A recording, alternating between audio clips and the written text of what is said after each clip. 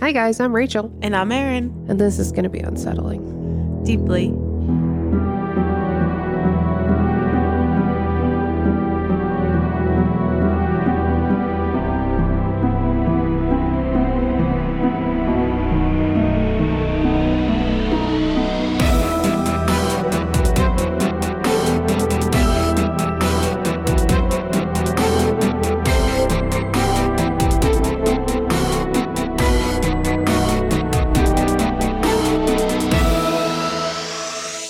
Hey y'all.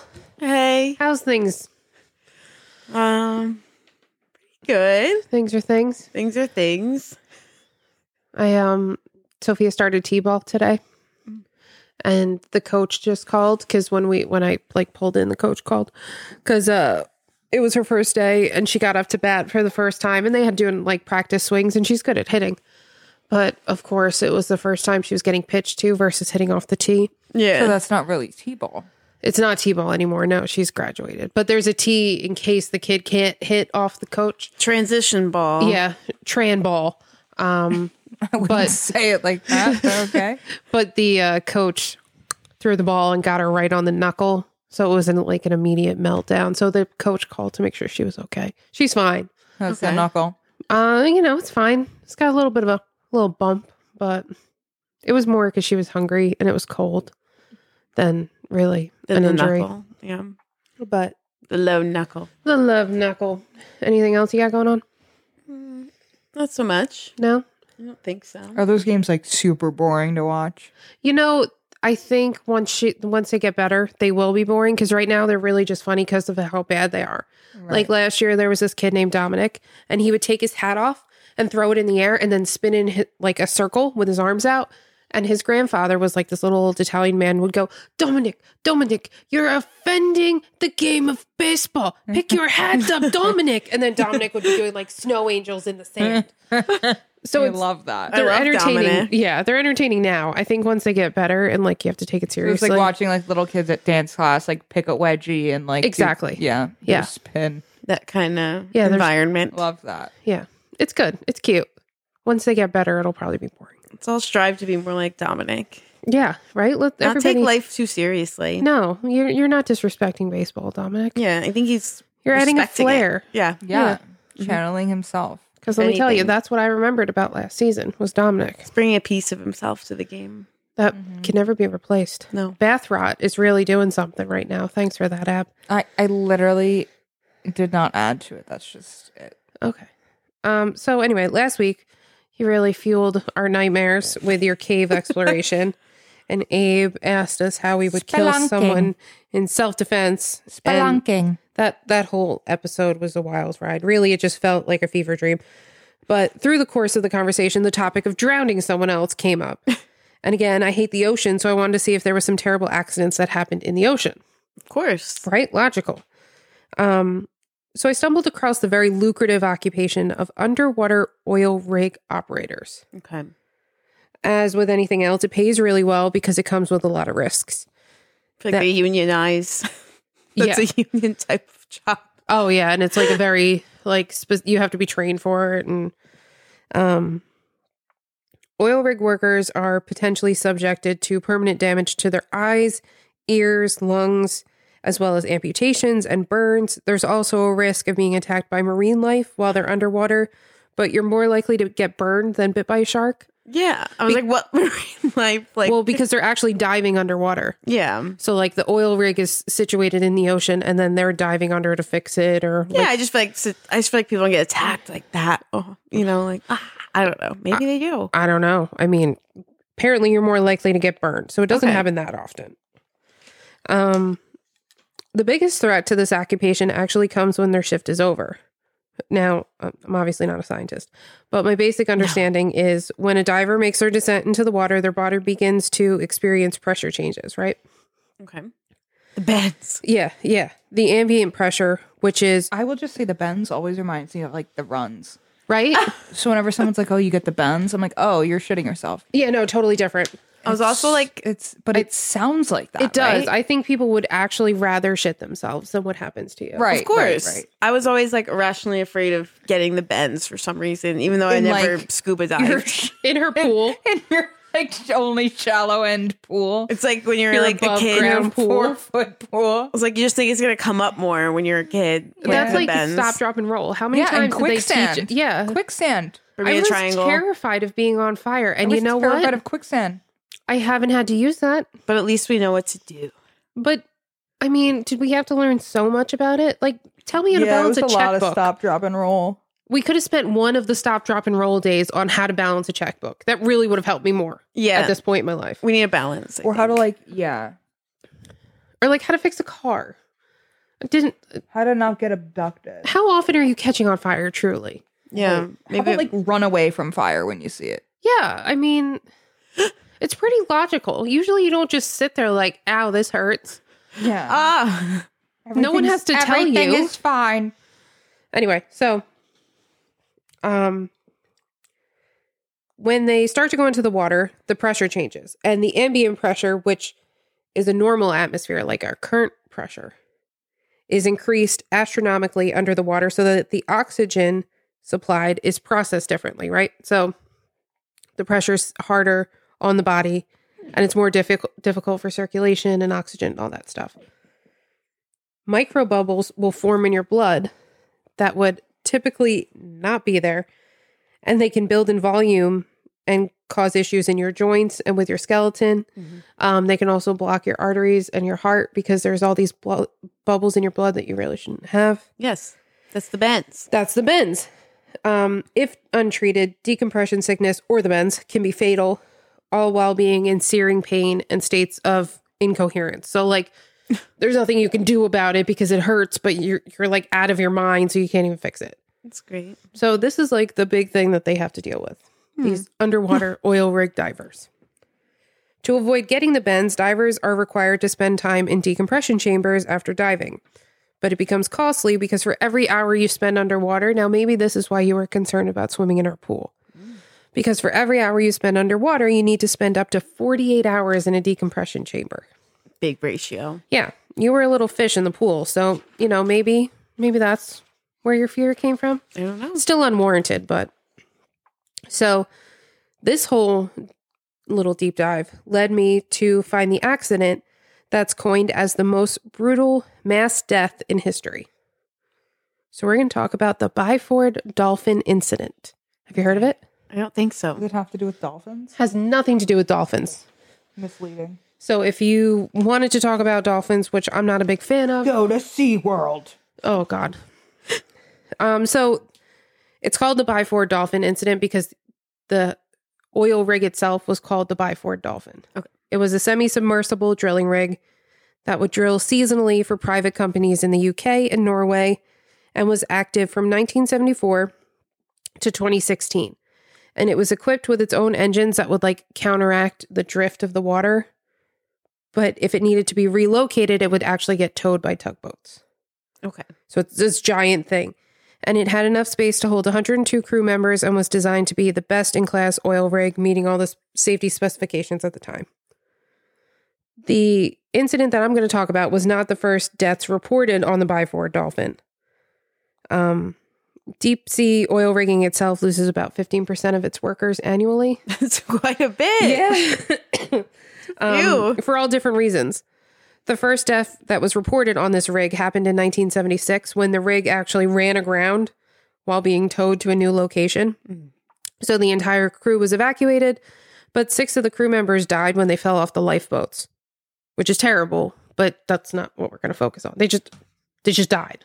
From like the temperature I don't think so. I think they just got lost at sea because and drowned. I feel like if you're supposed to be out there, you probably would have been prepared to be in the water.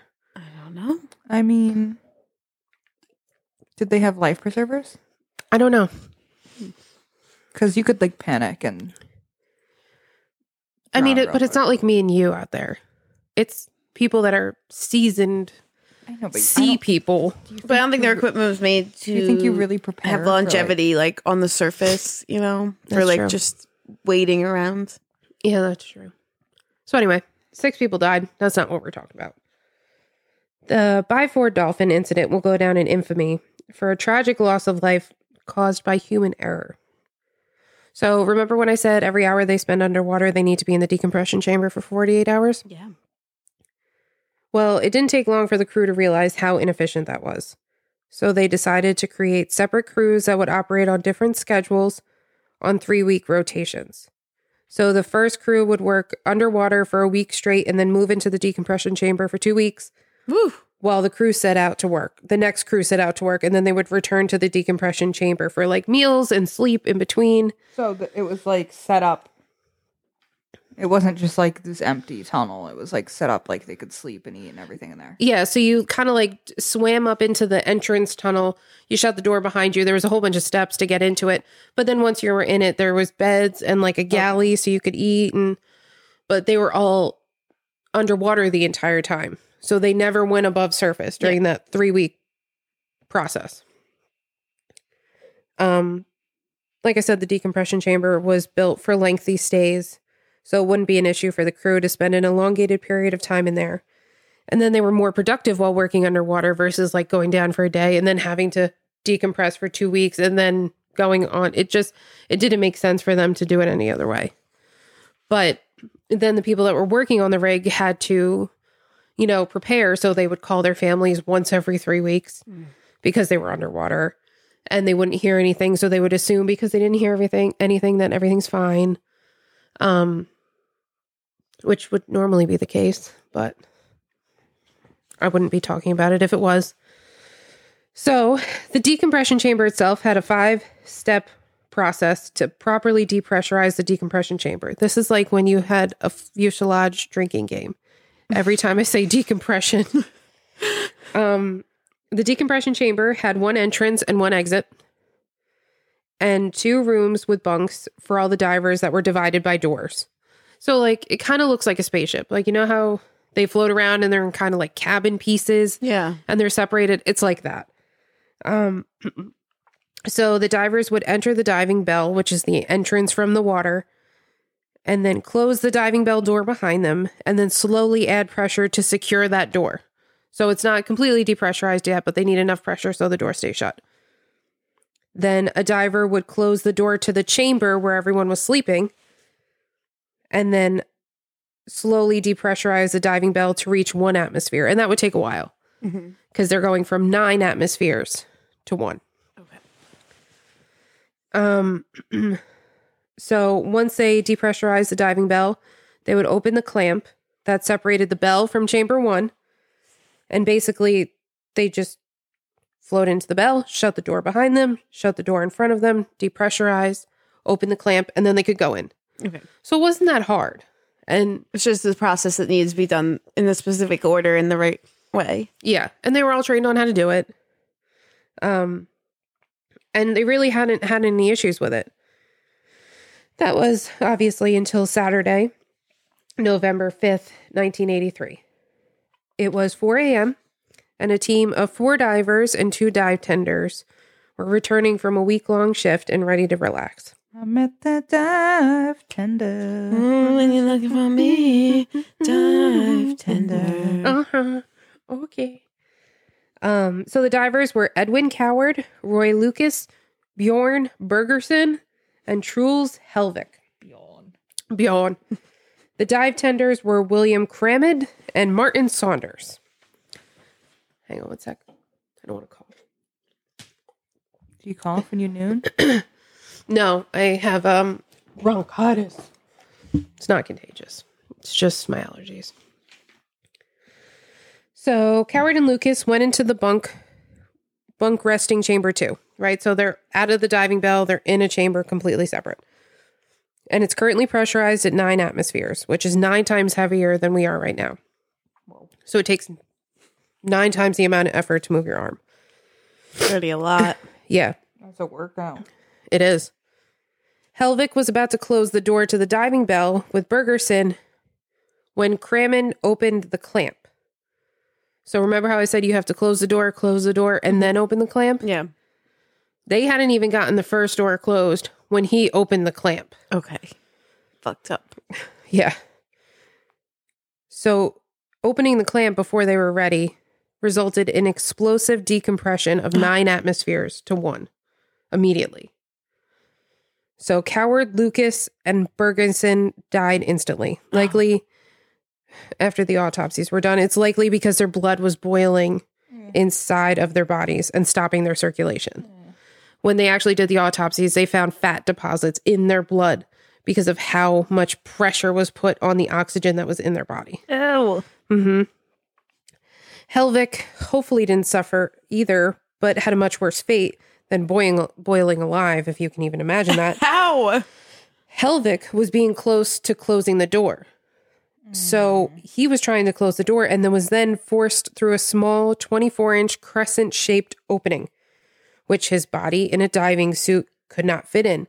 So he was severed in half, and his internal organs from his chest exploded out of his body, including parts of his spine, and they were found 30 feet away. Hate that for him. Like, he just blew apart. Cramen was also killed when the diving bell door struck him, and Saunders was surprisingly only seriously injured and was able to survive. Mm-hmm. So, like I said, during the autopsy, they found like large amounts of fat in the diver's blood, which they assumed came from the bubble formation within the blood during the explosive decompression. The divers who boiled to death were unrecognizable, resembling burn victims, but without the char. Like, they weren't black, but they looked They were like blistered. Ew. They were swollen and red. Their eyes had bulged out of their sockets, and they were not in defensive positions, which hopefully means that it was instantaneous. Like, they didn't have enough time to react because they weren't like this. They were just like just cooked. An investigation went underway to determine how the accident happened, and it was determined that it was because of human nature. They were never able to really determine why Cramen skipped from step 2 to step 5. And there was very little communication between the chambers. So it's possible, like, because there's doors in between them, they think that maybe he thought that they were already at step 5 and it wasn't done with ill intention, right? But there was another thought because he was a dive tender that for whatever reason, maybe one of his supervisors told him, like one of the divers said, okay, open the clamp. And he's just a tender, so he has to listen to whatever they say. Yeah. So they don't really know why he did it, but that was the reason that everyone exploded. It took 26 years for the families affected by this tragedy to receive compensation because the employer or the oil rig was claiming that it wasn't a problem of the employer, it was an employee negligence because the employee had done it, not the employer. Okay. Surprisingly, the Byford Dolphin was not taken out of commission after this incident and remained drilling until 2016. It's not the Dolphin's fault. Yeah, but like you would think if your rig blows apart. Yeah. That's a problem. Yeah. They're like, it's cheaper to just keep just on to fix drilling it and to replace it. Yeah, so it remained drilling until 2016, but it was always known for some of the most gruesome deaths in history. And I found this information on Wikipedia and todayifoundout.com and BBC, I think. So yeah, they boiled. I'm uncomfortable. They boiled, but they weren't hot. Imagine that. Very uncomfortable. Unsettling. Big unsettle. Take me out. Take me out. Oh, God. I have Gangnam Style stuck in my head. You know that terrible song? Never heard of it. Whoa, whoa, Yeah, I'm sure. I don't know why my phone does this, but like if I was listening to something on Bluetooth before I turned off my car, and then when I turn on my car, I haven't decided what I want to listen to yet. Defaults to that. It starts playing Apple Music, which is music that I bought in like 2012 before I realized you didn't have to do that anymore. So it's like dubstep and Gangnam Style and like Call Me Maybe. It's all these terrible songs that I paid for, and that YouTube and you paid album. For it. Yeah, and the YouTube album that U2 like forced onto everyone with an iPhone. It just starts playing, and I'm like rocking out to Gangnam Style. So now every time I get out of my car, it's like, hey, sexy lady. Whoa, whoa, whoa. That's not the worst, I guess. I mean, it's not. Gets you ready for whatever you're doing. It does. Sure. It really pumps you up for your day. I'm happy you have that little The little things in life. That little blip. Mm-hmm. Also, Erin's going to do hers next, and then I'm going to do another one because I may or may not have a lisp as of Wednesday because I'm getting a tooth pulled. So, if by the last one, if I have a lisp, or if by the last one we've really gone off the rails, it's because we've been talking about gruesome things for like 3 hours at that point. Yeah. But no big. How you doing, Ab? You okay? Is your blood boiling? Do you have large fat deposits in your blood? I have large fat deposits elsewhere. Oh, hell yeah. Okay. I'm sure there's some in my blood as well. That's probably not. No, there shouldn't be. That's the point. There shouldn't be. Just in my hips and thighs. Those hips don't lie. My gullet region. Gullet. Oh, I don't like that word at all. And with that. Yeah, with that. I'll talk to you next week. See you next time. That's so scary. See you next time. Bye.